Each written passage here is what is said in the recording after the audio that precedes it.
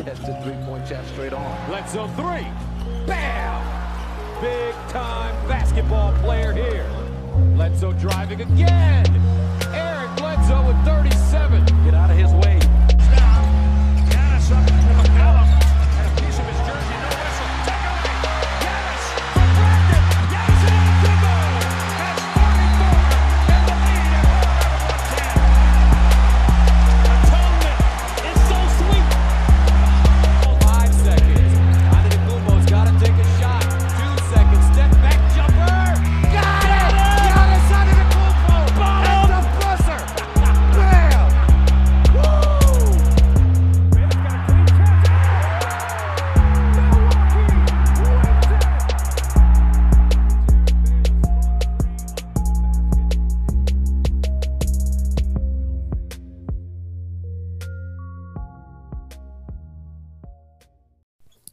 What's going on, everybody? Welcome to another edition of Bucking the Trend Pod. I'm going solo today. Dylan Piccolo here, talking about the Bucks' 121-86 victory over the Detroit Pistons in Game 1 of the first-round series of the Eastern Conference Finals. And it was a lot of what we expected from the Bucks in Game 1, especially when we figured out that Blake Griffin would not be, available for Game 1, and as we figured out this morning on Monday that Blake Griffin is not expected to be available for the Pistons in the entirety of the first-round series against the Bucks. So an already short-handed and, lower Detroit Pistons team now looks even more depleted. And, it just doesn't look good for the Pistons. And it was apparent in the first quarter as the Bucks won the first quarter 38-18, and they got up to like a 14-2 lead at one point, and the mismatch was just there from the beginning.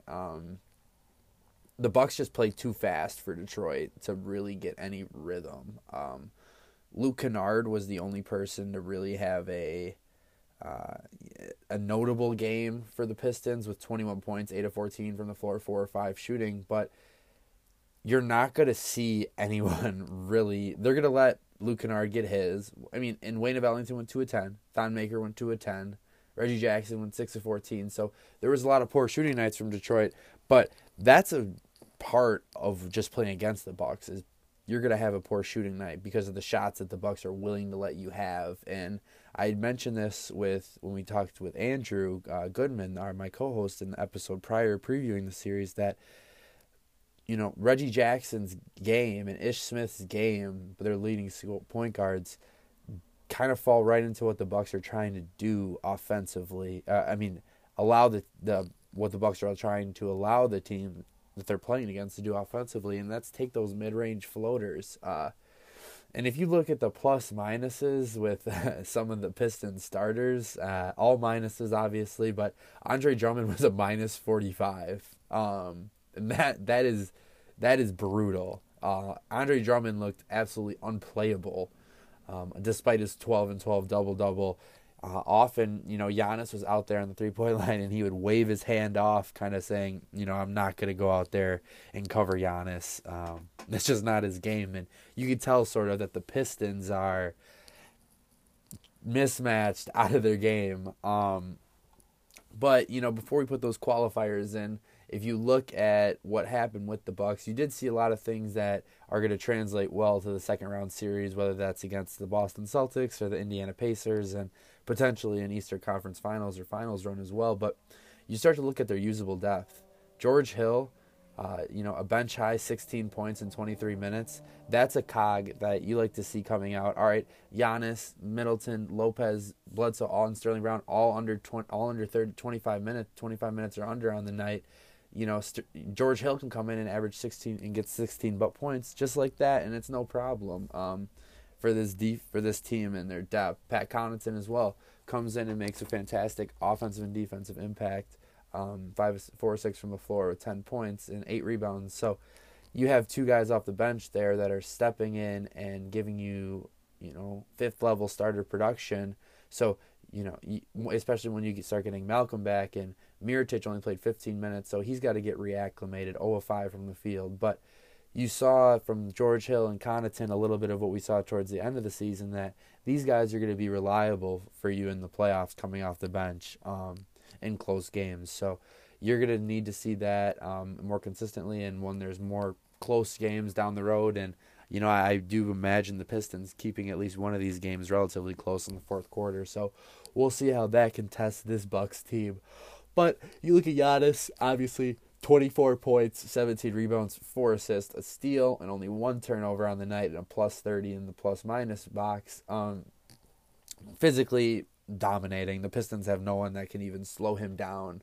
There's a picture of Giannis on a breakaway from the backboard cam, and Thon Maker's face is kind of like, man, it's better being on the other side of this thing. But when you look at what Giannis is doing, and you start to see how that's going to translate against Boston or Philadelphia or Toronto, if they can get a hold of their series.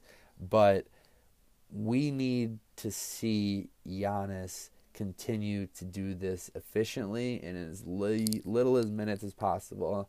We're going to call this the ice bag series, I think, because you're going to see a lot of the Bucks starters and good players rusting. And in a 2-month-long extra extension of the season, which is known as the playoffs, potentially, if the Bucks could reach the finals, you're going to need all of them to be healthy. And, not Giannis has dealt with knee soreness. Middleton's had a groin. Lopez, Bledsoe, and Sterling Brown obviously have been relatively healthy, but having up more time for Malcolm to get back, and we saw good signs of him getting some shots up last week. So hopefully his second round number is closer than we thought. So that could be definitely a potential benefit of getting done with this series early, as well as getting everyone back and healthy. Chris Middleton looked good. I think, when you look at Chris and Brooke with 14 apiece, Bledsoe with 15, and Sterling, I think the Bucks have kind of gotten this narrative, taking an alternate approach to this narrative that, you need 2 all-stars, and Chris Middleton's an all-star, but he's not a perennial all-star. You need 2 stars to win in this league, and the Bucks are kind of going with that rotating, fluctuating second and third star on any given night. We all know Giannis is going to give you the numbers, but on any given night, the Bucks could have Middleton, Lopez, Bledsoe, George Hill, Connaughton, Mirotic, Bledsoe when he comes back. Any of these guys can have, a 16, 17 point burst, and that could be what you need. And in the playoffs where in the playoffs where teams are so relying upon taking something away from you to beat you, the Bucks have an opportunity with this depth to say, okay, if you want to take away Chris Middleton, that's completely fine, but Eric Bledsoe can go off, Brooke Lopez can go off, Sterling Brown, Connaughton, Mirotic, Brogdon. I mean, they have so many pieces that you start to get to a point and it's like, man, you can't really stop these guys. So that's just such a huge thing to have, and using this Pistons series as, all right, let's get the monkey off our back, let's win this playoff series, and let's get to the second round. But as you're prepping all of your guys for what moments could be like coming down the road, and as much as that the Bucks Pistons on Sunday felt like a regular season game, there are going to be a lot of intense games, and you're starting to see Budenholzer kind of start to get that rotation nice and sound.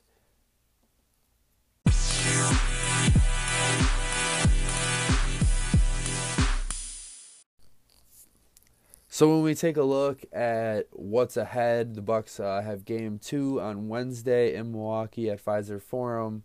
I expect another pretty ruckus environment, but I don't think it's necessarily going to be I think the Bucks could probably will win by like at least double digits, but 35 is a lot, and I think Detroit's going to be hard pressed to kind of step out on the court like the Bucks did, embarrassed them pretty much in the first quarter and pretty much separated the game at that point with a 20-point lead after the first quarter. So, look for Detroit to kind of slow the game down and muck it up a little bit, which Budenholzer and the staff and everyone needs to be, aware of. And I think that's kind of why the refs gave that flagrant and ejected Andre Drummond in Game 1 because they know that the only way the Pistons can have a chance is if they get this game really physical and definitely send a message. So having, quick whistles and kind of killing that momentum before it happens, benefits obviously the Bucks because they need to keep their guys healthy. And, 23 minutes for Giannis is ideal. He got his numbers. Efficient, 9 of 17, 5 of 12 from the floor. So he's going to be shooting a lot of free throws this series, which is good. So Giannis needs to definitely continue to combat the physicality, but the Bucks need to be smart in terms of how long he's available to be combating that physicality on a given night. So, but getting him out to those quick starts are important because you look at the fourth quarter and it was largely DJ Wilson and Tim Frazier fest. So you kind of making that balancing act is going to be very important for the Bucks when it comes to getting past this series. But I wanted to talk a little bit about the rest of the Eastern Conference playoffs and how kind of those have been shaking out, obviously with an upset-driven Saturday with Brooklyn taking down Philadelphia and Toronto losing to Orlando. Those are two games that kind of are telling, in my opinion, to what we could see if the Bucks were to face either of those 76ers or Raptors in the Eastern Conference Final. They got outworked and they lost by a team that doesn't have enough talent as the Bucks. So you look at an Eastern Conference Finals preview and say, okay, the Bucks clearly have more talent than Brooklyn or Orlando substantially. But what did those those teams do to get under Philadelphia and Toronto's skin?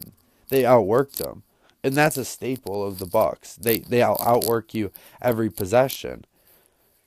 So, without a healthy Joel Embiid, without OG Anunoby for Toronto, and kind of and without Kyle Lowry, it appears, is that matchup in an Eastern Conference Finals looking a little less stressful because of the coincidences and styles that the Bucks play between, and also in similarity to the Nets and the Magic. So that's something to consider moving down the road. Although those teams did shoot on, substantial improvements to what their averages are on the season and maybe are outliers in terms of that, but you need to take a look at what those trends are, because in first round series, talent and schemes and chemistry are often mixed matches unless you're in the Western Conference.